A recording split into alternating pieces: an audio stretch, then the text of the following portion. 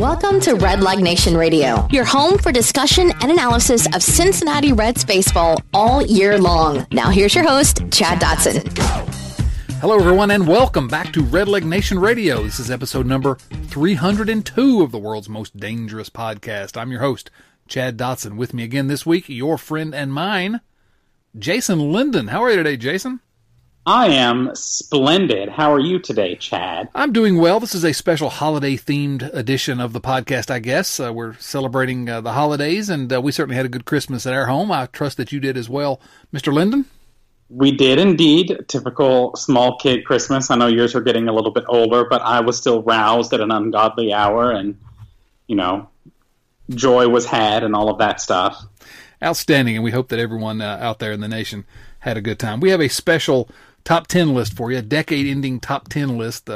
Later on in the podcast, we want to talk about. Jason and I have been discussing what might be fun to talk about as we finish the decade of the 2010s. And so we got a little bit of a different top 10 list. We'll bring it to you later. But first, let's talk about what little news there was this week. And there wasn't a lot, but our friend Doug Gray at redlegnation.com, hardest working man of sports, I guess, because on Christmas Day, he had a piece where he reported about a report from, like Yahoo in Japan or somewhere. It was a Japanese source, and so he had to go through Google Translate because for some reason Doug doesn't know Japanese. What's that all about?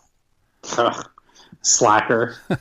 If you haven't read it yet, go read it at redlegnation.com because I love the translation. It's just kind of interesting how some of the things are worded. But essentially it's that Shogo Akiyama, a Japanese outfielder that we've discussed here on the podcast before, has spoken with a few teams, and there's some thought that the Reds may be the most aggressive, or at least in a position where they may get his services. That's about all that you can say about this report, is that the Reds were mentioned as maybe at the top of the group that was chasing after him, and that they expect some agreement sometime after the Christmas holidays. So Shogo Akiyama, we can talk a little bit about what he is, who he is, what value he has to the Reds, but it was kind of interesting news, I guess, I thought, anyway, for holiday holiday news making. What were your thoughts on it? I think it definitely is interesting. I will note I saw today where Trent Rosecrans did confirm that. So I gather that probably he saw the report too and went calling and confirmed that the Reds have been the most aggressive and are at the moment at least the favorites to sign him. I think it's interesting. He's been a center fielder. I know next to nothing about Japanese baseball, obviously. You know very little about American baseball, Jason. What'd you say? You know very little about American baseball. I mean, tell me about it. My understanding is that he's been a center fielder. He's kind of getting old enough to lose a little bit of that range, so he's probably a serviceable-ish center fielder, but more of a corner guy. Great American ballpark, honestly, it probably doesn't matter all that much. But versatile in the outfield, of course, and most importantly, his on-base percentage is just beautiful. Yeah, through the roof. It's basically at 400 for the last 5 years. And he's not missed a game during those 5 seasons as well. Again, there's going to be some difference in how those stats will translate to the big leagues, but the fact is, it's a guy that gets on base. I mean, that we know. And he's hit .321 batting average over the last 5 seasons, but a slugging percentage almost 500 as well. So, I mean, it's some pop. 20 home runs last year, 24 and 25 the 2 years before that. So, not exactly a Ichiro Suzuki type hitter, slap hitter. So yeah, what's interesting to me is that, I guess in the time that we've been seeing Japanese players come over to the majors, the one trait that never seems to quite have transferred in the same way is home runs. The power hitters haven't seemed to have done as well over in the U.S. So I am kind of comforted that most of his value doesn't come from power. He's got some power, but that's not where that's not what the Reds are going after him for. If the Reds are going after him, they're going after him for his plate discipline, his ability to take a walk. Right, and he'll be 32 next year, which is on the wrong side of the ledger. But those are skills that generally translate well as players age. So my thought was with Akiyama, and we're going to talk a little bit later about Trent. Trent Rosecrans had another piece of kind of comparing guys we've been comparing really all off season, Marcell Ozuna and Nick Castellanos. But given this report here, and a report that we heard earlier that he was looking for a 2-year deal worth $10 million, it seems like great value. Again, not that either of us have seen him play. But it got me thinking about, what about a 5-man outfield rotation where you're essentially Nick Senzel starts pretty much every day in center field, and you're platooning Jesse Winker and Phillip Ervin in left, and Akiyama and Aquino in right. Because Akiyama's a left-handed hitter, Aquino's a right-handed hitter. So if you try to look at it that way, I can start to see a fairly productive outfield. Or am I off the mark there? I don't think you're off the mark. I think, I've said this in a number of instances, and we can go into more depth with it if we want, but I think that people have somewhat underrated the current Reds outfield assets to some extent. I think there's more offense there than people think there is. One of the things that I've wondered, though, is, and this is going to kind of branch us into something else we probably need to talk about, but if the Reds sign Akiyama to, say, a multi-year deal, does that then make it easier to trade Nick Senzel if that is something that another team insists upon in order to acquire, I don't know, the best shortstop in baseball or something like that? Right, and we're going to talk about that as well. Yeah, that's actually the topic I was going to get into next, so maybe we can kind of merge these two topics, which is that after we posted the podcast last week, there were some more reports about Francisco Lindor, the Indians shortstop, and the fact that they are quote-unquote shopping him. I don't know, but the Reds were specifically reported to have at least contacted him and made some inquiries. And then the Indians announced that they would like everyone to give you your best offer by the end of the weekend now. So, again, nothing's happened since then.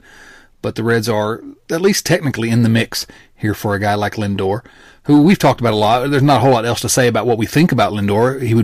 He's exactly the type of guy the Reds need if they want to supercharge this rebuilding process and really get over the top to a competitive team. So I looked at it in the sense of, if the Reds sign Akiyama, we have a pretty good group in the outfield now. You flipped the script a little bit and said, but does it also make Nick Senzel more expendable? Because Nick Senzel has been reported as being a guy that the Indians like anyway. Yeah. So, man, what are your thoughts on trading Nick Senzel in a Francisco Lindor deal? I would do it. Just period, full stop? Period, full stop. I know a lot of people, yeah, that's a lot of control of Nick Senzel. I won't disagree with it, that you're giving up. But, God, get us to the playoffs. If you have Lindor on this team, then the Reds are the favorite in the division, period. You add Lindor to this team right now, and they are the favorite in the division. You add Lindor and one more outfield bat, let's say that we trade Senzel for Akiyama in terms of outfield, and then you sign one more outfielder, they're far and away the favorites. And I don't think there's any question. And I want to just take a minute. I'm not trying to get us off the rails here, but I do think it's worth noting. Everybody talks about. It's interesting to me, I guess, sometimes how someone has been rated as a prospect can affect the lens through which we look at them. Everyone, I think, would agree that Aquino had a much better debut in the majors than Senzel did last year, but because Aquino comes with more struggle and less pedigree than Senzel does, he doesn't get quite the attention. But it's interesting to me that Aquino's only a little bit more than a year older than Nick Senzel.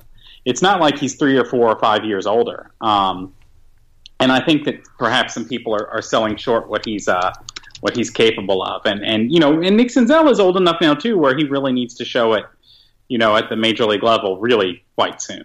So I don't know. Those are just, I guess, some various thoughts on things. But I think if you can get Lindor, you get Lindor. Period. Full stop. That's it. I'm not sure that I agree completely. I think that mostly I agree. I think that Lindor puts the Reds where you say he puts them. I think that's a fact. I think that the Reds are close enough where an elite hitter, especially at a premium defensive position like shortstop, really changes the ceiling for this team. If I'm giving up Nick Senzel, though, I have a hard time giving up a whole lot else. I don't think I'm giving up any other. Yeah. I agree, and I should say that too. I think if you give up Senzel, it really puts a moratorium on, or I don't know if moratorium is the right word. It puts a limit on what other kinds of prospects you're willing to throw. Yeah. I mean, if you're talking Senzel and some other highly rated prospect, I can't do it. I'm not giving them India or Lodolo along with Senzel. Like, I would maybe give them, kind of a bottom of the top 10 type prospect, if that makes sense. Yeah. Then we're maybe not as far apart as I thought. Senzel's a really valuable chip, and I think that I think that you may be selling him a little short here. Although I can't say that I can't really argue with the merits of what you're saying, but I think he's the biggest breakout candidate on this team next year. He's hit everywhere he's ever been. He just got to stay healthy. I completely agree. My point really was more about how I think people might be underrating Aquino a little bit right now. I think Nick Senzel is going to have a good year this year. I definitely do.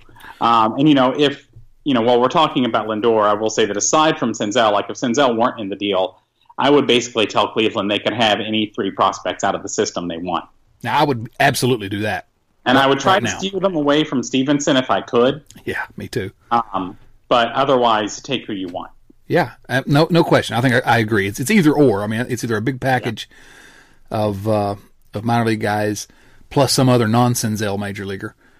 Yeah, possibly depending on I don't know how the trade will work out. But if I'm giving up Nick Senzel, that's a really valuable chip to me. And I'm not.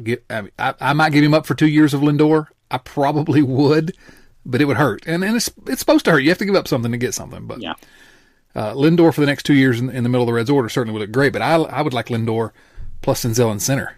And then I think this is potentially a World Series team in the next couple of years. Yeah, I would tend to agree. I think the Reds are right on the cusp, I think. I think they're already a good team. They're right on the cusp of being a scary team. We have a good viewer mail question that's going to help us get into that a little bit more. I think you may be a little more bullish on where they are right this very second than I am, but we'll talk about that in a moment. We agree on the fact that the Reds need to acquire another outfielder. I think everyone said that. I think the Reds have kind of acknowledged that with the Akiyama talks and then with talks with Marcell Ozuna and Nick Castellanos. Trent, as I said, had a good piece at The Athletic, just kind of comparing Ozuna and Castellanos and getting some opinions from around the league and from other analysts, and including from Eno Sarris, who's one of my favorite analysts there at The Athletic, about who's better, Ozuna or Castellanos. And they make a really good argument. All of them do that. I don't know. They're pretty close. They have different strengths and different weaknesses. Yeah. But in terms of what they're actually going to provide on the field, you can make an argument. That's kind of what Sarah said. Sarah said was you can kind of make an argument for either one of them over the next few years. So, do you have any preference on either of those guys? If it's just those two guys. I do, actually. And after thinking hard about it for a while, my preference is Castellanos. And the reason is this. When we're talking about sort of the ups and downs of each one, it really comes down to how much do you value defense. Ozuna is pretty obviously a better defender. And I think one of the things that perhaps is not being talked about as much as it should be, especially in context of these kinds of deals, is how much defense even matters now. With a game where fewer balls than ever are in play, and positioning has gotten to the level that it's gotten to now, I'm not convinced that the publicly available defensive metrics at this point tell us anything useful other than which player is better than which other player in the grand scheme. I don't think in terms of a fixed value you can really assign any fixed values to defense now until the publicly available metrics get a whole lot better. Yeah, I think I agree with that. And again, it's not like Marcell Ozuna is some, I know he's won a Gold Glove, but he's not some shining light in the outfield. He's really not very good. And some metrics have him as worse in the outfield. Yeah. So, and I really, with all fielding stats, this is kind of the way that I'm doing it right now, is that I feel like you've just got to regress everything hard toward the mean. Like if somebody rates his 20 runs above and below average, in my head, I'm probably cutting that in half. Yeah, I can see that. I have a lot more skepticism about. I've gone back and forth on defensive metrics, and I'm on the low ebb now in terms of my skepticism.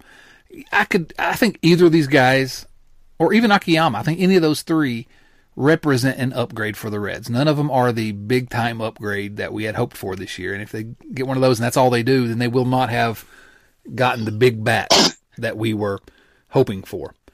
Yeah. But they would have improved, on the margins at several different places, and that might be enough. Out of those three, if you throw Akiyama into the mix, who do you prefer? If the Reds can get one of them, who do you prefer? Akiyama. I think I do too. Yeah, I feel like he's going to get on base, and he's probably a better defender as well. It seems to me pretty clear that he's going to get on base. And, yeah, there's that positional versatility, right? Yeah, you can play him anywhere in the outfield, right? Yeah, so if Senzel needs a day off right now, I mean, what are we making do with Jesse Winker in center field again? Travis Jankowski? Yeah, right. I mean, yeah. Right. I mean, that's what I'm saying. They're not really Phillip Ervin. I mean, he can't play center field well. So yeah, I like the versatility. I like the fact that he can get on base, and I guess from my perspective, I'll be hoping. I know I always say it's not a strategy that he can get on base like he did in Japan, but I think there's a pretty good correlation over the years of how the stats in Japanese baseball translate to the big leagues. And it's the last I saw, and this has been a while back, it's roughly AAA level essentially. So it's like AAA to the majors. I mean, I could be wrong about this, but my impression now was that it's a very competitive, what you would probably call 4A league. Yeah. Okay. Well, there you go then. Because I think the level of competition has gone up there over the years, so it's getting closer and closer to the major leagues. Not quite on that level yet. Yeah. So I can handle that. And again, any of those guys make sense for me, but I'm not fired up about any of them either. I'm not, like Lindor. Lindor's the guy that I'm willing to. Yeah, I'm not. Well, I don't feel about Lindor like I do about any. But I mean, but unless you're going to get Betts in a trade, there's no outfielder to fire you up on that level. You know what I mean? But Akiyama, I would get pretty excited about that. I think that would be a really excellent acquisition, and I just can't believe that he's looking for this small of a contract as he is. Maybe that's something that got lost in translation because it seems. That's been what's been reported all year, though, is that he was looking for 210, and I'll admit that I've lost track of what the Japanese posting system is like now. I know it used to be extraordinarily expensive to even get in on a player, and that would affect the contracts that players had to take. So that might factor into it. I don't know how that works anymore, but it's interesting. I would be really, really thrilled and interested to see what goes on with him, and it would be the first Reds player from Japan, which would be fun. There are a lot of things to like about that. It just seems to me the most intriguing possible outfield acquisition. I agree. The only thing I might, and I've gone completely back and forth on Ozuna versus Castellanos, but the only thing that kind of makes me tip towards him is just his age. He's a little younger than these other guys, and should have some big years still ahead of him, and seems to have changed in some ways as a hitter the last few years. He's maturing a little bit, and so I don't know. Any of those guys will help. We'll see what happens. Yes, it will be. I think we can feel confident at this point that the Reds are going to get somebody, and that should be interesting. Hold on, are we confident of that? Yeah, I think they'll get an outfielder. I don't think there's a question. I don't know. They keep coming in second or third in with every person they try to get. Yeah, I mean, except for the guys that they haven't been linked to at all, and then drop on us out of nowhere. That's true. They were first for Mike Moustakas. Yeah. All right. Which the more I think about that, I was pretty lukewarm about it initially, and the more I think about it, the more I like it. I believe, if I remember correctly, that you were on the podcast when we analyzed that, and the emergency podcast, and your initial reaction was, "Oh, okay, like it's fine." Yeah, well, it's because the Reds were so bad at second last year that a 2.5 to 3 win player represents about a 3 to 3.5 wins above replacement upgrade. Yeah, and that's what I talk about when I say you get a guy like him, and then you bring in an outfielder or something, and so maybe you've improved it a couple different areas, marginally, but real upgrades over what they would have had there before. And I think the Reds can also squeeze some more upgrades out of being more creative with platooning, and I think David Bell probably has the inclination to do things like that.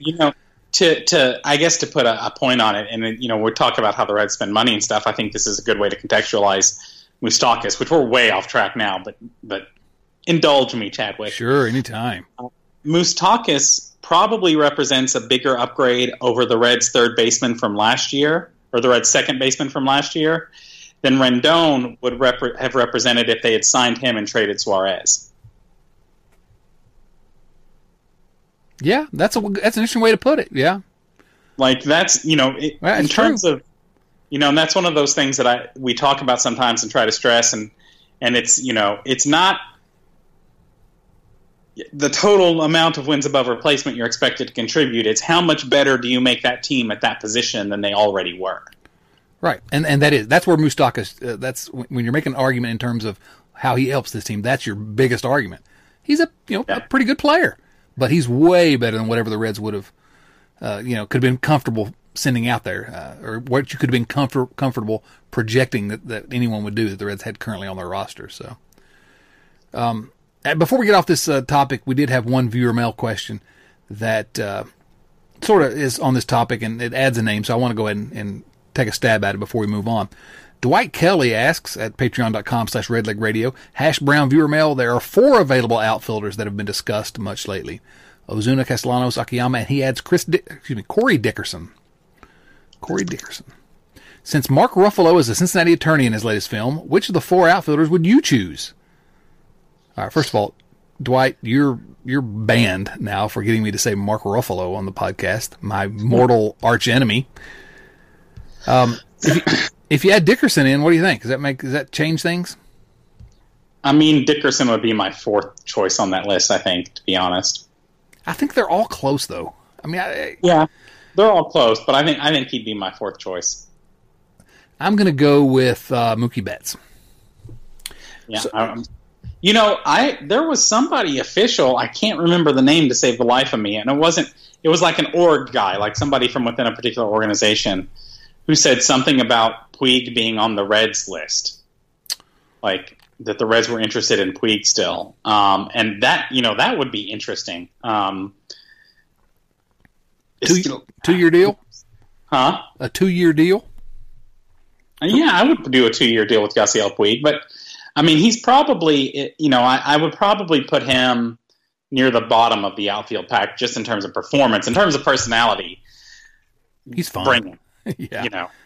I will root.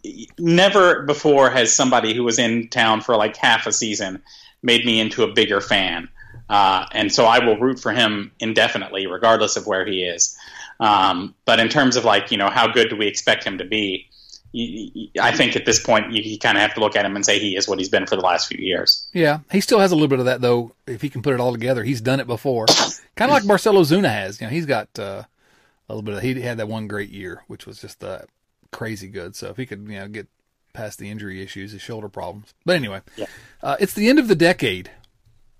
Did you know that, Jason? I was aware that the decade was coming to a close. Yes. And everyone wants to do their, all decade lists, things like that. Best of the year, also best of the decade at this time. And we started bouncing off each other. Well, what would be a fun, best of list to do? So it was Jason's idea. I'll let you go ahead and explain what your idea was, and then we can get into our respective lists, which ended up kind of similar in a lot of ways. Right. So my idea was, because, listen, if we do one, lots of people are going to be doing top 10 Reds of the decade list, top 10 hitters, top 10 pitchers, teams of the decade.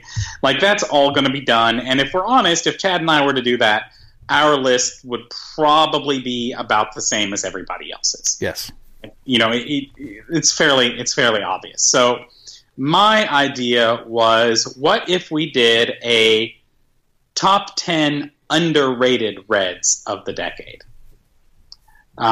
Which seems like something that maybe is not going to be, I guess, common or whatever that people are going to think about, but gives us an opportunity to kind of look back at the decade and talk about some players who maybe have been forgotten about a little bit more than they should have, or didn't get as much acknowledgement as they maybe should have, things of that nature. Just gives us a chance to talk about some things we haven't talked about. Yeah, and we didn't really discuss how to define most underrated, because I think that is part of the discussion that we're going to have here about why they're underrated and why we feel like they're underrated. And there's one name on my list in particular that I'm going to make an argument that he was underrated, but maybe a couple names on my list that I may have to argue for. But I thought it'd be fun to talk about some guys that don't get a ton of love necessarily, but that maybe have been underreported. And I think that this podcast began with as a Adam Dunn fan podcast, essentially, because I always felt Adam Dunn was a guy who was underrated because he was sort of hammered for his flaws more than he was celebrated for what he actually did well, which was a lot of things. So it's in keeping with the spirit of Red Leg Nation Radio is what I'm telling you, Jason. So good call. You want to tell us your number? No, I'm always here to keep you on the right path, Chad. I appreciate that. Jason had sent me his list. I hadn't finished my list when he sent me mine, but I saw that he'd sent it, but I didn't look at the list until I finished mine because I didn't want to have him in my head ever. But I live in your head, Chad. Rent free. It's that high and tight fastball back in 2009. Oh yeah, definitely. But as I looked at our list, 7 of the names on our respective top 10 lists were actually the same. We each had 3 that were not the same. So we have a total of 13 names here total. But we're going to go top 10 list. I'll let you begin with your number 10. My number 10? Yeah, let's go number 10 to 1. You want to count them up? My number 10 is Raisel Iglesias. And, I put him at number 10 because, one, I don't think he's that underrated. I think there are 2 things here. You're looking at for me, I'm looking at performance and how much people understand how good that performance has been. I think people mostly understand that Iglesias has been good. I think he took some lumps for a variety of things last year. But overall, he has been an excellent pitcher for the Reds. Fangraphs rates him as 8th on the team in wins above replacement for the decade. And he also, sorry, I'll spit this out in a second, but he also has an ERA that's outperforming his peripherals. So he's kind of played better than what his wins above replacement would show. So I just think he's been a very good pitcher for the Reds in a way that I think probably after last year, some people are already forgetting a little bit. I agree with pretty much everything you said, and he's somewhere else on my list, so I'll save my comments for when we get to him later. My number 10 also showed up on your list, and I had to put him on here, but I do think you can make a real case for Billy Hamilton as underrated. I had him number 10 on my list. Where'd you have him? I have him at number 8. You can talk about him now or when we get to number 8, but Billy Hamilton did a lot of things well. He did a lot of things poorly, but he ran the bases well. He only did one thing poorly. It was just a big thing. It's a huge thing, right? Exactly. He ran the bases exceptionally well when he could manage to get on the bases. He played an outstanding center field defense. He couldn't hit. That's just a fact. He never learned how to hit, and his career may be over, I'm afraid, because of that fact, because that is an important thing. But he brought real value to this Reds team throughout the decade of the 2010s that people are going to tend to forget because he couldn't hit. Now, some people are going to remember him, maybe overrate him. I think he could maybe be on the most overrated list, too, because he was a fan favorite because he was a comic book superhero, as often said. But I think in terms of actual production, he was somewhat underrated, and even had a year or two where he was a real valuable contributor to this team. He had a three win season at age 25. That's when my mania for him. Of course, he hasn't put together 3 wins combined since, but still, Billy Hamilton, number 10. You want to talk about him now, or you want to wait until we get to? I'll wait till we get to number 8. Okay, I'm gonna go ahead with my number 9 then on the list, and here's one where I think we're gonna have to. You're probably gonna take me to task, but let me explain. My number 9 is Johnny Cueto. Now, here's why I say that. Okay. I'm not sure that people realize that Johnny Cueto rates up there with Jose Rijo as probably the 2 best Reds starting pitchers since 1950 in terms of what they did in a Reds uniform. I mean, you might be right about that. I don't know if I can argue with you on that. I understand where you're coming from. It might be a circumstance where so deep does my love for Johnny Cueto and his Instagram specifically personality run that it's become inconceivable to me that he could be underappreciated. But you might be right that overall he is underappreciated. I've said before that I thought if the Reds had signed him long term that he had a chance to go down as the greatest pitcher in Reds history. Oh yes, absolutely. He was here from his 24 to 29-year-old years, and I don't know what you can say. I mean, his numbers stack up against anyone else, at least certainly post 1950 in Reds history. And I know everyone knows that he was great, but I'm not sure that Reds fans today understand. And some of this is because most Reds fans, I think, don't have a real historical view of this franchise. And I always like to look in terms of this franchise because they got so much history. So many players have come through this club. And he just compares very well to the greats in the history. So I say he's underrated because I'm not sure he's recognized as an all-time Cincinnati Reds great, as he should be. So that's why I say that. Who do you have at number 9? At number 9, I have Anthony DeSclafani. DeSclafani did not make my list, but I'm intrigued by your inclusion. Let's hear it. So basically, I did a couple of things. I went through and looked at individual seasons and kind of looked at the roster for every year just to bring various names into my head. And then I also looked at leaderboards. And I think that because he's been injured, like leaderboards for the decade, and I think that because he's been injured so much, it's easy to think that he's only been okay, I guess, for the Reds, or that he hasn't contributed like he should have, because he hasn't contributed as much as we would have thought he would. But again, at least on Fangraphs, he rates as the 6th most valuable pitcher for the decade for the Reds, and I don't think most people would have guessed that. Because he missed basically almost 2 seasons with an injury, but the 3 seasons that he has been around and been a contributor to the Reds, it's been good years, and he's really made a big impact for them, and he's been a valuable piece, and I'm not sure that people necessarily realize exactly how valuable he has been. Yeah, no, I think you're right, and I think even this year when he was really good and healthy this year, I still heard a lot of criticism of Anthony DeSclafani. I think anytime someone's not an ace, you're going to hear criticism for some reason. But people don't like DeSclafani because he was hurt, and as if he were trying to get hurt. But DeSclafani, when he's been able to pitch, has been good, and he's going to be an intriguing candidate to see what the Reds do with him at the end of next year. Whether they're going to try to bring him back. Yeah, he'll be 30 this year, I believe, and the health problems, he had big time health problems 2 straight years. If he can be healthy for a second straight year, he's probably a productive, like a number 4 starter at least. Yeah. Interesting to see what the Reds do. So I'm a fan of Disco. Fan of his nickname too. As I'm fond of saying, and I'm just going to, especially on this podcast, I'm just going to continue to beat the drum of trying to recontextualize people's understandings of what starting pitchers provide in the modern era. Really, on most teams, he's a 2 or a 3 starter in terms of the value he provides when he is healthy and pitching. Like, he is better than a lot of people think that he is, because there are not that many lights out, lots of innings starting pitchers around anymore. And the sad fact is, if he hadn't been hurt those 2 years, he's probably the number 1 starter here. Probably. And not that he's technically an ace, but maybe people think differently of him. I don't know if he's the best pitcher on the staff.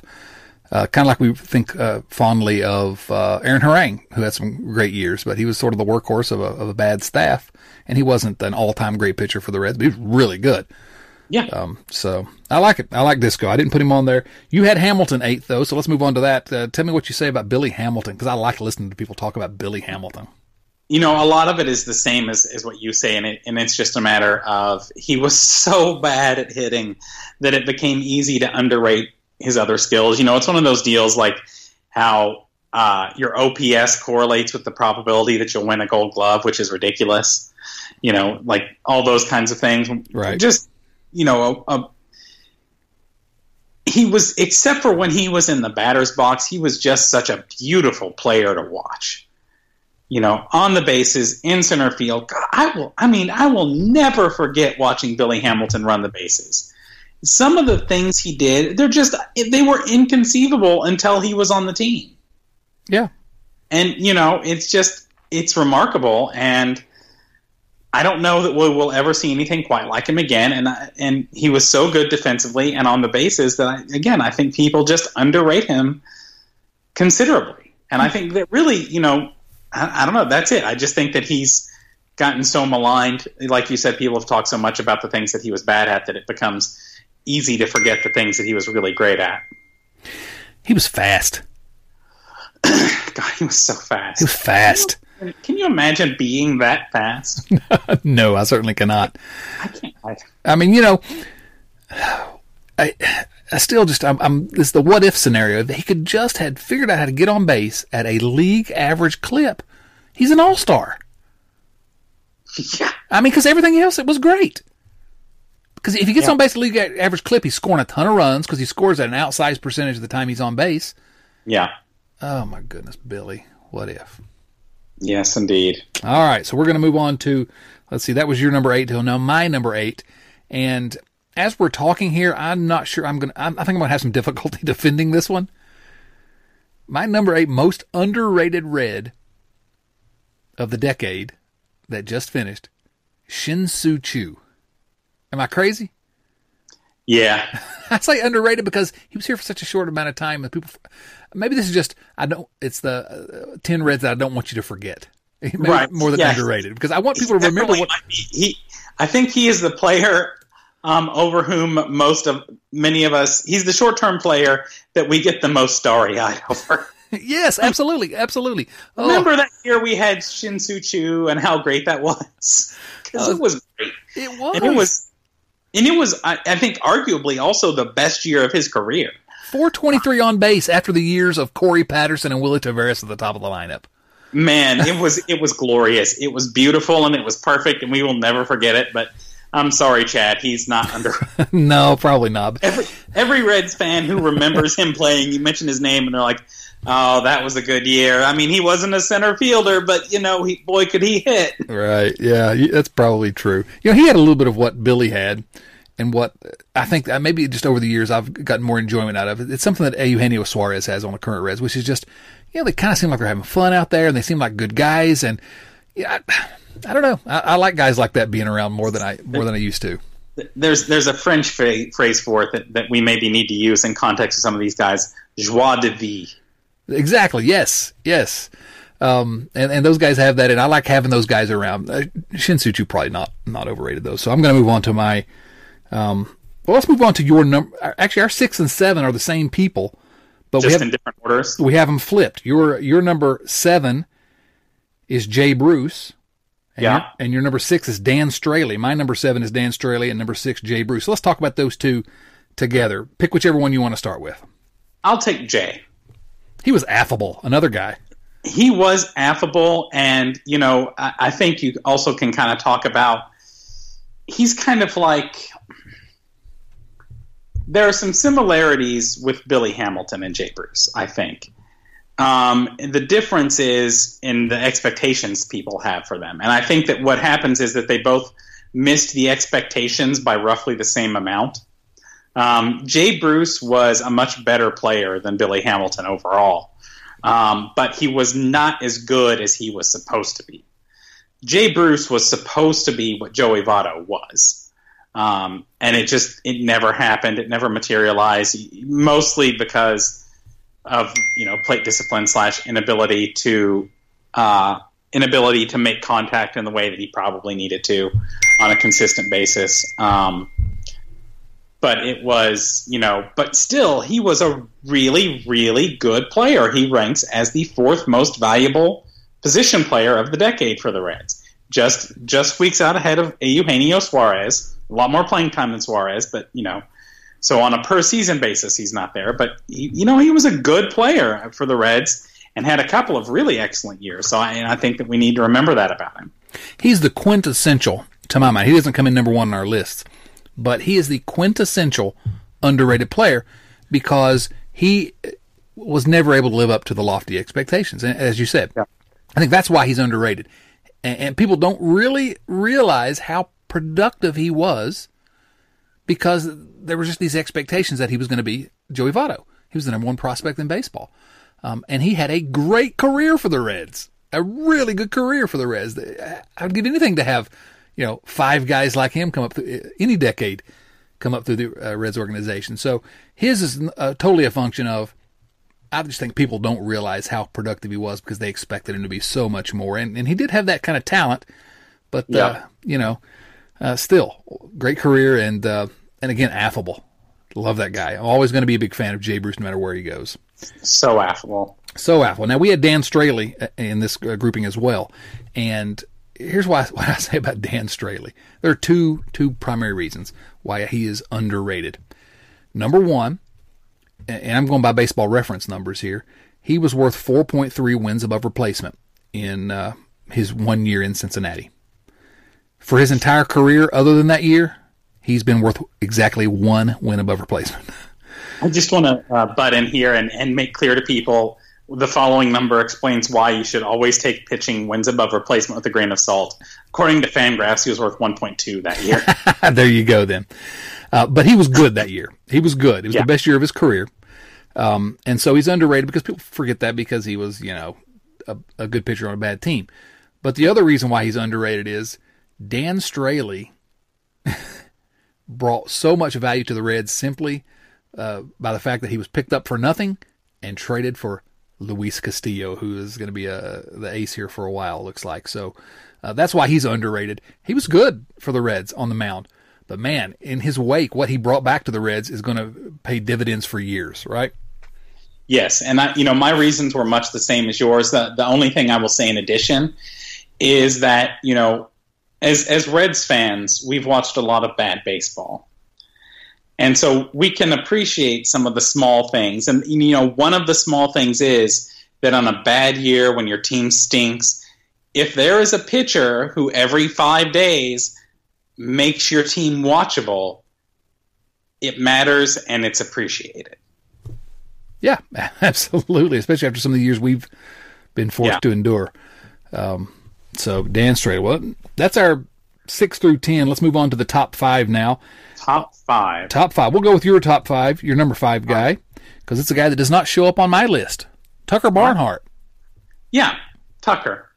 I think that because the Reds have obviously tried to upgrade over the last couple of years, that Tucker has kind of taken some lumps, I guess, in the fandom, and also the different ways that catcher defense has started to be, evaluated. But I think there are a couple things that need to be noted.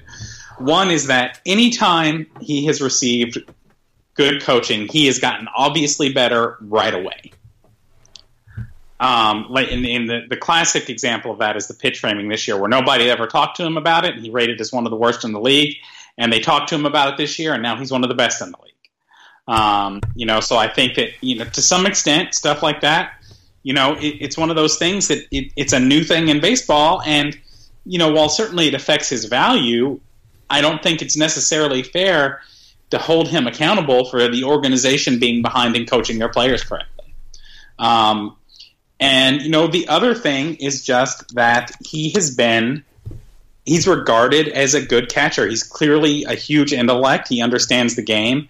Pitchers really like throwing to him, and I'm still of the mindset that matters a lot. He does tend to get on base at least a little bit. He has zero power, and I don't think we should ever expect him to. But he can take a walk, and he's very old school. He's kind of what you expected of a catcher, say, in the mid to late 80s. That now catchers are expected to hit with a little more power or whatever, but and Tucker doesn't do that. But he's not an embarrassment with the bat. He gets on base a little bit, and I think he's a solid all-around player. And I don't think he's necessarily gotten his due the last couple of years. I have been guilty of wanting the Reds to upgrade at every position. And certainly, catcher is one of those positions, and the Reds have been in on JT Realmuto last year, and this year is Monty Grandal very publicly. And every time they miss out on one of these guys, I start looking at it and I think, well, you know what, I'm really kind of okay with, a Barnhart, whoever. Right now it's Casali, but a Barnhart-Casali combo, but with Barnhart getting the lion's share of the playing time because all the things you just said. I mean, Barnhart's a good Major League Baseball player. I've said for years I think he'll have a 15-year career because, at some point he's still going to be a great backup catcher for someone, and he's a great clubhouse guy. And I just, I don't have any problem whatsoever with Tucker Barnhart, and I think underrated is probably the right term for him, even though, I didn't have him on my list. And if you look at catching stats, kind of overall, you look at league catching stats. His bat is basically league average for a catcher. Right. That's where he gets underrated. And so then it really comes to a matter of how much do you trust the defensive statistics? Yeah. And I think everybody thinks that Tucker Barnhart is an excellent defensive catcher. So you've got an excellent defensive catcher with a league average bat at the catching position. And I think that, again, there you go. He doesn't get the credit that he deserves. Yeah. No, I think I agree with you there. And I'm a Tucker Barnhart fan. My number 5 is a guy that you have a little higher on your list. You can talk about him either now or later, but it's Jesse Winker. Jesse Winker, I seriously consider putting him number 1 on this list after the things I've heard over the last 2 years about Jesse Winker. Everyone's happy about Mike Moustakas' signing. Go look at their numbers. Jesse Winker's been a better hitter in the big leagues than Moustakas. Yep. I mean, he's a better hitter. Now, yes, he can't play defense very well. I don't think he's as bad as everyone says, but he's not an above-average defender. And no, you can't let him hit against left-handed pitchers. Okay, fine. But against right-handed pitchers, he absolutely rakes. He is young. He is still he'll be 26 this year. I don't know why Jesse Winker is not one of the centerpieces of this organization right now. While conceding that you have to platoon him, I don't understand why he's not considered to be a star in Cincinnati. I don't know why he's not more popular, because the guy just hits, and he's fun too. He's a fun guy to have around. Yeah, and I'll go ahead and talk about Jesse Winker now because I'm eager to talk about him because, as you point out, he doesn't hit left-handers at all, like not at all. But even with how much he does not hit left-handers, his career stats are still, offensive stats are still better than literally, like, this is not hyperbole. You can go look at the numbers. They are better than every single outfielder who was available as a free agent this offseason. There are no outfielders who have better career offensive numbers in terms of rate stats and, runs created plus and all that stuff than Jesse Winker has. Yeah. And that's including his at-bats against left-handers. But don't you get the sense that nobody knows that among Cincinnati Reds fans? What? Don't you get the feeling that no Reds fans really not know, but a lot of Reds fans just don't understand that he's actually really good. They really don't. And Lord, if you give him, just bat him against right-handers, which is still going to get him 400 plate appearances, right? Or more, yeah. I mean, then he's one of the best outfielders in the league in terms of his bat. Yeah, and so you can only play him in 75% of the games. Okay. Yeah. That's not that bad. No, I agree. Jesse Winker, and you had him higher. I had him number 3. Yeah. You had him at number 3, and I seriously consider putting him number 1. So you could probably argue for any of those. Completely underrated, and it's maybe it's an Adam Dunn situation where there are things he doesn't do well, but man, why aren't we marveling over how well he does the things he does well? So, my number 4. As we move further into this top 5 here, my number 4 most underrated Red of the decade is someone that did not appear on your list, Matt Latos. Matt Latos pitched for the Reds for 2.5 years. Yeah. He was good. He was well above average each of those years. He had a famous flame out with the team and with baseball. And he was remembered as kind of a knucklehead Nuke LaLoosh type, and there are reasons for that. But when he was with Cincinnati, he was a legitimately good starting pitcher. 14-4, 3.48 ERA in his first year, 33 starts. 14-7, 3.16 ERA. To use the old school numbers, 5-5, 3.25 before he was traded in his age 26 season. And everyone wants to forget Matt Latos, probably because he didn't have enough T's in his first name. But he was pretty good for the Reds, and I feel like underrated because of some of the, he's the opposite of what we were talking about with Suarez in those groups. He's the kind of guy you're like, ugh, I'm not that thrilled about having this guy around, but he was pretty good when he was here, right? He was, and what I would argue with Latos is, I don't think anybody underrates how good he was. I think people just don't want to talk about him because he failed to be a human test so hard. Yeah, maybe. I mean, I feel like the further we get away from him, the further people forget how good he was and remember the other things that make him more memorable, unfortunately, which is being a jerk. Yeah. Allegedly. I don't have any actual physical proof of that. Don't sue me, Matt Latos. right, your number 4. If you do choose to sue me, though, I do know some lawyers. Your number 4. Am I taunting Matt Latos now? You might be. I'm not. I don't want to taunt Matt Latos. It kind of you really don't, because he's dumb enough to accept the taunt. He could go off at any moment. Number 4 is going to be, and there's no way in the world that Matt Latos has listened to 45 minutes plus of this nonsense. I like the guy you had number 4. He's not on my list, but I think it's easy to make an argument for him, and I'm happy to hear you do that. Tell us who your number 4 is. My number 4 is J.J. Hoover. Hold on. I was led to believe that J.J. Hoover was the worst pitcher ever to pitch for the Cincinnati Reds.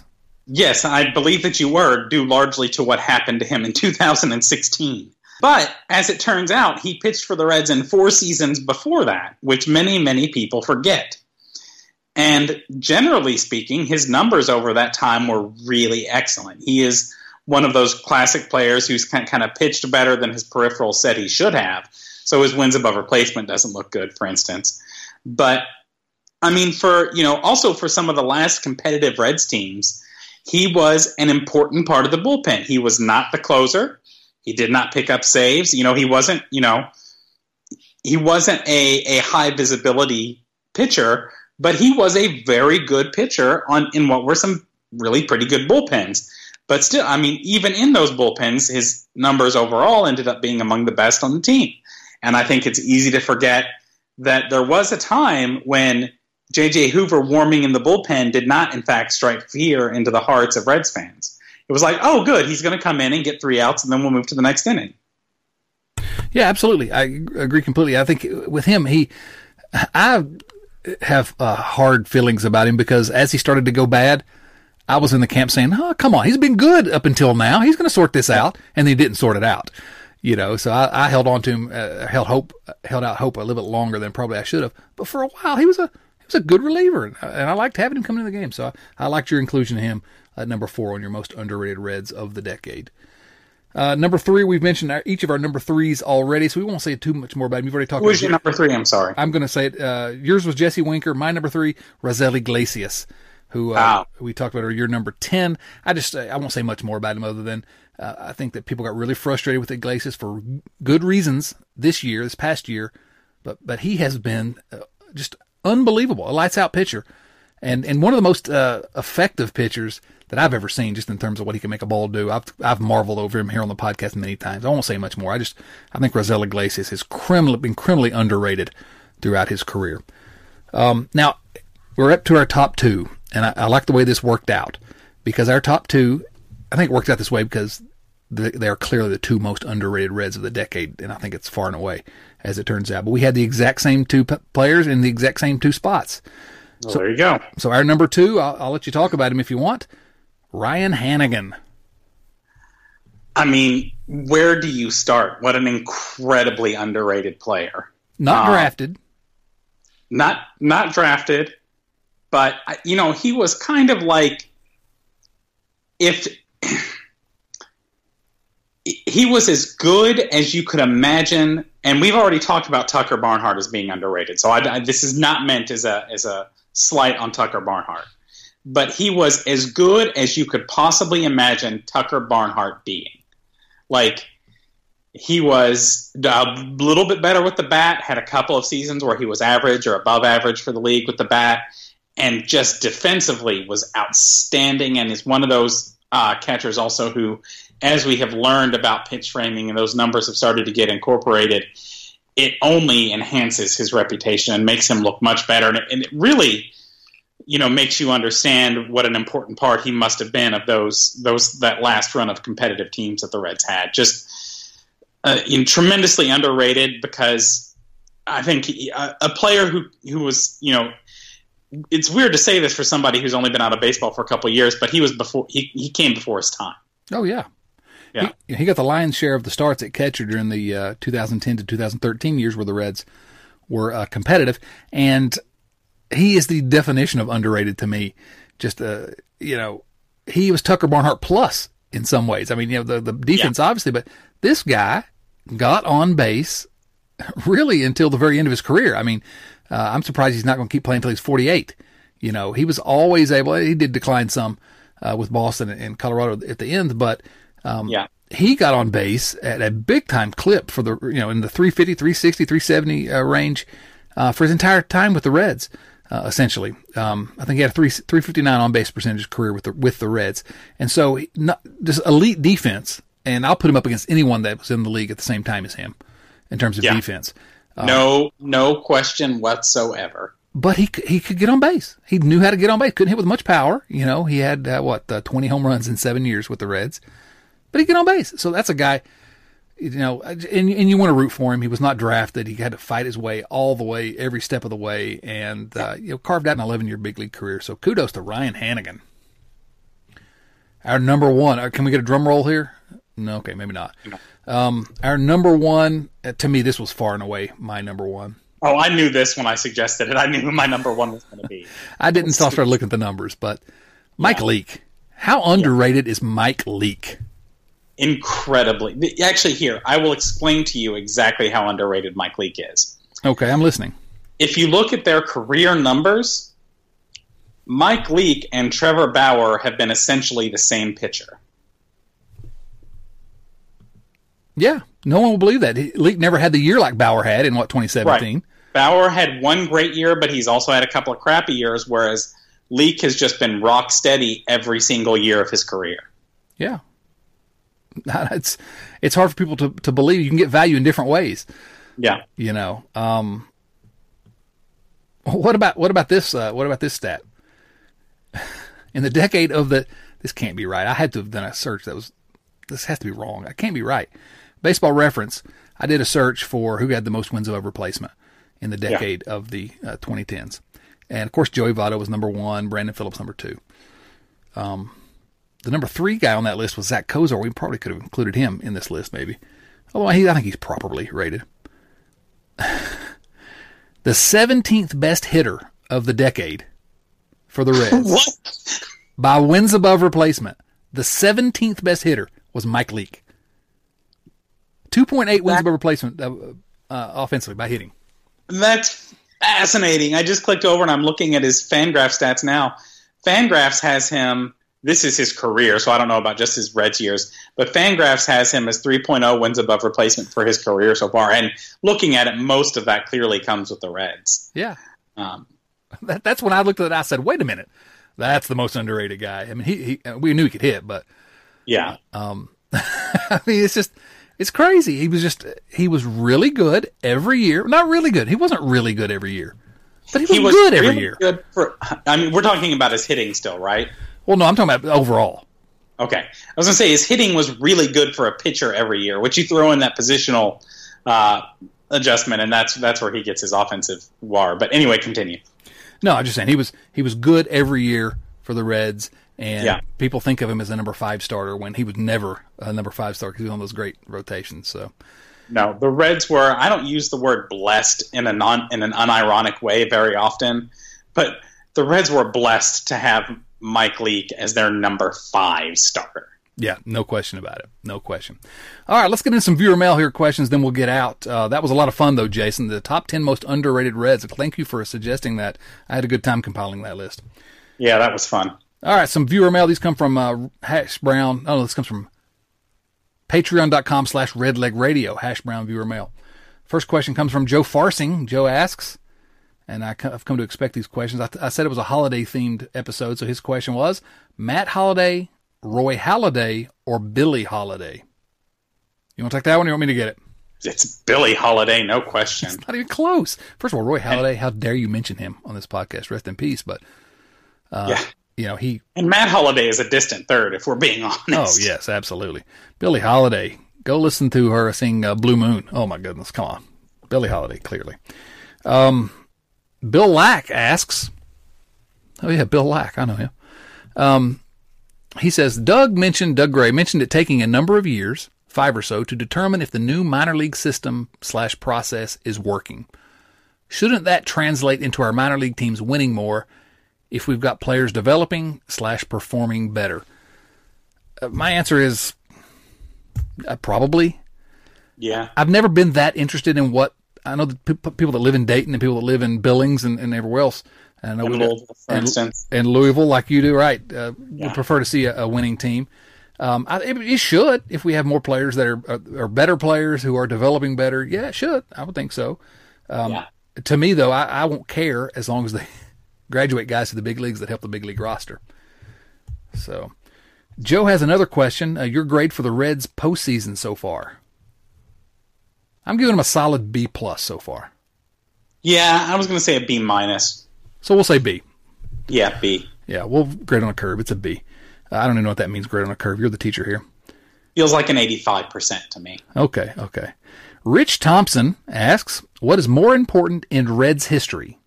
Tom Browning's perfect game or Jose Rijo's 2-game 1990 World Series MVP performance?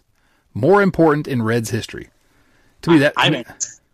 It's got to be Rijo, no question. Pretty clear, I think. Yeah. I mean, Browning, we obviously he's Mr. Perfect. He's gonna always be around us because of that. Yeah, but man, a World Series is a World Series. Yeah, we don't have too many of those. So, Of course, we've only got one perfect game. We got 5 World Series. I'd trade the perfect game for a World Series. Oh, yes, perhaps in 2020. Woo the Reds asks. That's his actual name, by the way. Woo the Reds. Yeah, he had it legally changed last year, I hear. He did, yes. His question is, do you see this team as currently constructed as an 86-win team? And he references Clay Davenport's projections, which show the Reds as as things stand right now, an 86-win team. And also, interestingly enough, that would put them in first place by the projections in the National League Central. So do you see this team as currently constructed as an 86-win team? Jason Lindham. Yeah, I do. And I think that comes with a lot of caveats. I think notably the Reds were much better than their run differential last year, so the amount they needed to improve was smaller than I think a lot of people thought it was. They've added, through their acquisitions, they probably have added, and also through things like Nick Senzel developing and things like that. I think they probably added 5 or 6-ish wins. And that's what they would roughly need to be about an 86-win team. The caveats are also that no one else in the division has gotten better. Several teams in the division have gotten worse, and that helps. And there's still a lot of free agents to be signed out there. So we have to kind of wait and see how everything shakes out at the end of the offseason. But yes, right now I would agree they're an 86-win team. I'm not a computer projection model, but if I were, I'd be a lot sexier. But also, I would have said 84 wins, probably. So I can buy 86. I don't have a problem with that. But I do feel like the Reds, as currently constructed, again, today, I feel like they're so thin that the bottom could fall out really easily. A couple of key injuries or players not performing. I think we're depending too much on hope, on players progressing, things like that. So the bottom could fall out and they could be 4th place or last place again. The Reds need to not be done. Yes, they can't be done yet. But I can see an 86-win team, and that seems like an amazing dream to those of us who have lived through the last 5 years. But the Reds can be better than that. Can I throw out a terrifying image for you right now, Chad? I wish you would.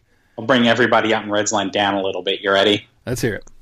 Imagine if the Reds don't sign a shortstop, and then Freddie Galvis gets hurt. Oh, my gosh. Nick Senzel? Reds need to sign a shortstop. Yeah, they got to get somebody. They got to get somebody. Yeah. Yikes. Yeah. Galvis as a backup is, if you had to live with him for half a season at either short or second, you wouldn't. Right. Especially in the event of an injury, you'd be like, all right, I can live with that. Yeah, absolutely. Yeah, he's a guy that, okay, well, he's not, I wouldn't want him to start, but these are desperate times. I can live with it. Oh, mercy. Yeah, that's bad. Stephen Offenbaker, Stephen, the host of the Reds Alert podcast, asks, does Bill Lack dress as Santa for the Red Leg Nation Christmas party? If so, the picture of Chad sitting on his lap should definitely be shared on Twitter.com. Happy holidays to all you guys from me and mine here in Hawaii. Aloha. Well, the answer to that is Bill actually has not been invited to the last few Red Leg Nation Christmas parties because of his behavior back in the early 90s. Yeah, those are incidents that we try not to talk about because Bill's, he's done a lot of work and we don't want to shame him. Yeah, love you, Bill, but that's one place that you're just not permitted to be around the rest of us. Louis Fetch asks, and this is a good question, Louis, Does the timing of Nick Senzel hiring Scott Boras seem interesting? If you missed the news this week, Nick Senzel changed agents, and he's now with Scott Boras' agency. He's not negotiating a signing bonus or contract extension, and it comes at a time with the Chris Bryant hearing on service time and his name amongst trade rumors for Lindor. Interesting. I don't know that I would say it's interesting. I don't know that we can say that he's not negotiating a contract extension, because if I were the Reds, I'd be trying to negotiate a contract extension with him. Now's when they signed Eugenio Suarez, essentially. I'd be trying if I could. But the likelihood of that happening is, I don't know what it is, actually. I don't have any idea. But Boras may change that. Does it seem interesting to you, the hiring of Scott Boras? I think players change agents all the time, and I don't think it's that big of a deal. I will say that if I were Nick Senzel, I would be going nowhere near a contract extension right now, because I would want one more year to put up some really good numbers, and then I would want to come to the table. Right. And frankly, I think I'd hold the Reds hostage a little bit for the way they treated him last year. Oh, sure. Yeah. He's not in a situation to do that right now. And I got to say, Senzel and everyone around him has said nothing but the right things about all that nonsense that the Reds pulled. I can say it. It was complete service time garbage. They're not saying it. Senzel has been so disciplined in his comments about that. But, Chris Bryant's, he's fighting hard against the service time games the Cubs played against him. And so, I don't know if Senzel he didn't have the same argument that Bryant has, I don't think, but it's, I guess it is interesting. Matt Sheary asks, is Santa a whole milkman or like a 2% milkman? I mean, he gets 2% at my house, so. Yeah, he's been traditionally 2% at my house as well. Actually, the last few years or last couple years, he's actually been a skim milk guy, which means that he got poured down the drain. Listen, man, skim milk is water that's lying about being. Thank you, Ron Swanson. Rich Thompson had another question. Better Christmas Carol movie, 1951 Christmas Carol featuring Alastair Sim, or the 1984 version featuring George C. Scott? I've got an answer here. I don't think I've seen either of those, to tell you the truth. Well, it's clearly George C. Scott, because George C. Scott, born in the great town of Wise, Virginia, also where I grew up. So George C. Scott, the second most famous resident or descendant of Wise County. Me being the first. My A Christmas Carol hot take is that it is best experienced either as a piece of theater or read. Yeah. I don't think you can really do it justice as a film for some reason. No, I agree with that. We saw it on stage at a local theater here a few years ago, the State Theater of Virginia, and it's, oh my goodness, it was amazing. Final question from Nathan Connor. Red Leg Nation's written much about Shogo Akiyama. Were the Reds ever considering Yoshitomo Tsutsugo before he signed with Tampa Bay? How do those two players compare? And I'll just quickly, I didn't give you this question before we started, so you could prepare, Jason, but and you may have thoughts as well, but there were no reports that the Reds were in on Tsutsugo. Sugio. Oh, mercy. I went there. Bad defender on a corner outfield. Frankly, big-time home run hitter, certainly, and just going to be 28 next year, but the Reds need another bad defensive player, probably not. And I don't see that the Reds were really in on him, though if the Rays signed him, it makes you think, oh, maybe the Reds should have been, So, anyway, that's my thoughts on him. Anything else you want to say, Jason? Yeah, kind of the same. Same deal. All right, well, that's going to be episode number 302 of Red Leg Nation Radio. You can subscribe everywhere you get your podcasts. I'm not going to go through that list again because we've run long once again. Jason, you always talk too much. Jason's at Jason Linden on Twitter. I'm at Dotson C. You can follow us at Red Leg Radio on Twitter. Go at Red Leg Nation and at redlegnation.com where we write about the Reds and have been every day since 2005. You can subscribe to support the podcast at patreon.com/redlegradio if you wish. Love all you guys that have been participating over there. Thank you so much for your support. It is greatly appreciated. Jason, any final holiday thoughts for us here? I would not mind a late Christmas present from the Reds in the form of a shortstop. Oh, man, what a Christmas present that would be. You're talking about Jose Iglesias, right? For Jason Linden and Mike Leake, this is Chad Dotson saying, so long, everyone. Thanks for listening to Red Leg Nation Radio from redlegnation.com. Subscribe to Red Leg Nation Radio on iTunes or through your favorite podcast app and join us for discussion of all things Reds at redlegnation.com. 24 hours a day, 7 days a week. For the ones who get it done, the most important part is the one you need now. And the best partner is the one who can deliver. That's why millions of maintenance and repair pros trust Grainger, because we have professional-grade supplies for every industry, even hard-to-find products. And we have same-day pickup and next-day delivery on most orders. But most importantly, we have an unwavering commitment to help keep you up and running.